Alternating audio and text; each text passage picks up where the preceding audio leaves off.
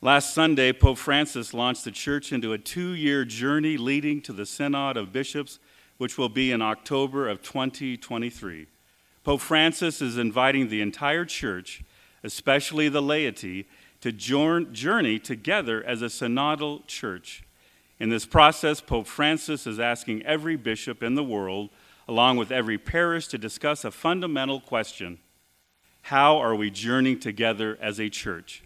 The ultimate goal of the Synod is to teach communities how to live together as companions on the journey, and how to work together toward the mission of living and sharing the gospel. One way that this goal will be achieved will be through a lengthy process of listening deeply to one another at the parish level. See this week's bulletin for an introduction to the path of synodality, and stay tuned in the coming weeks for more details.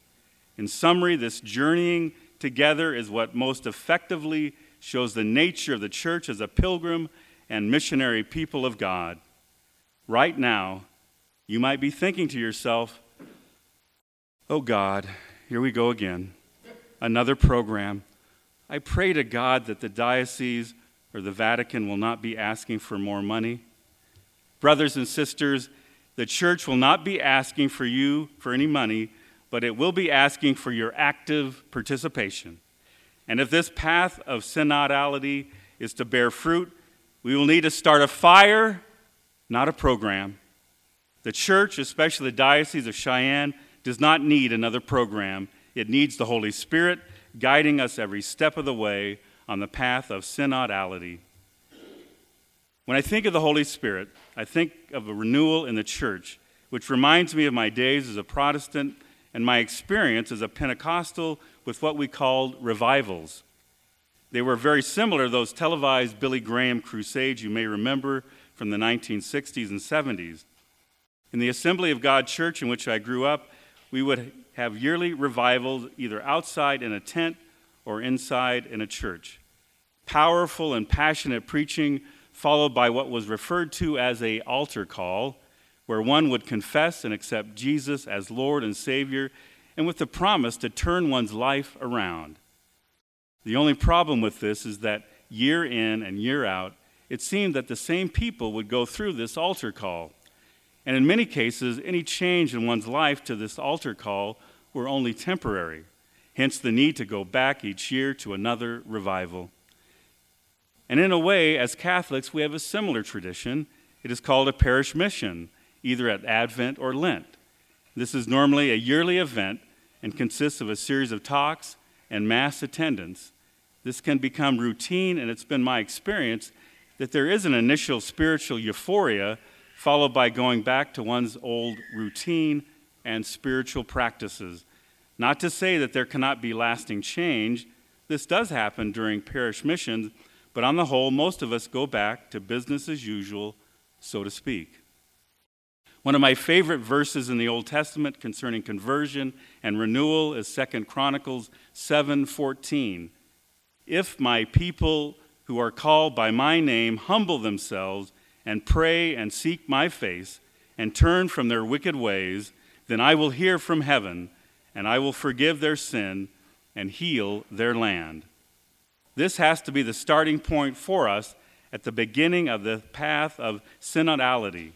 Brothers and sisters, in order for the Holy Spirit to start a fire, we first have to humble ourselves.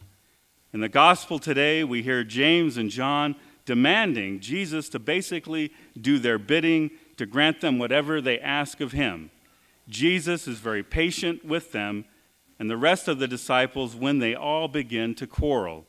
Jesus then tells them all, "Look, you know how the world works. There are rulers and there are subjects, and it's all about who is on top and who has the power." Jesus then tells them and us today that this is not how it works among his followers. He says, you want to attain true greatness, then become a servant. You want to be number one in my kingdom, then become a slave of all. And before the disciples can process this, Jesus goes to the very heart of why he came into the world when he says, "For the Son of Man did not come to be served, but to serve and give his life as a ransom for many." At the Last Supper, Jesus shows his disciples in a real and profound way what service is and what service does when he washes their feet. And he will show them his ultimate service on the cross when he fulfills what he said in the gospel today, that he came to serve and to give his life as a ransom for many. As I said earlier, this ultimate goal of the synod process is to teach parishes how to live together as companions on the journey and how to work together toward the mission of living and sharing the gospel. This gospel we share is hard work. We heard that from Jesus in today's gospel. And being a servant isn't all about what we do, but how we do it and why we do it. At the end of the day, it's about a call to community. Like Jesus at the Last Supper, we take up the basin and the towel, and in humility, we serve Christ and one another, so that day after day, we take up the basin and the towel as slaves of all. All the while, we are journeying together with other servants. In today's gospel, Jesus asks a question of James and John, but he also asked all of us here at St. John the Baptist, "What do you wish me to do for you?" Ask Jesus for the humility to take up the basin and the towel so that you may be a slave of all.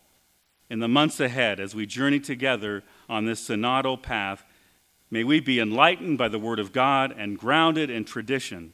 May we also know that journeying together is only possible if it is based on communal listening to the Word of God and the celebration of the Eucharist, the source and summit of our faith.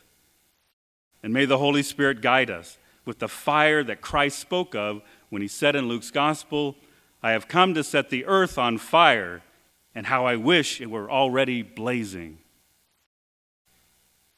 Come, Holy Spirit, and fill the church with your fire, that we at St. John the Baptist may be a sign and instrument of Christ's love.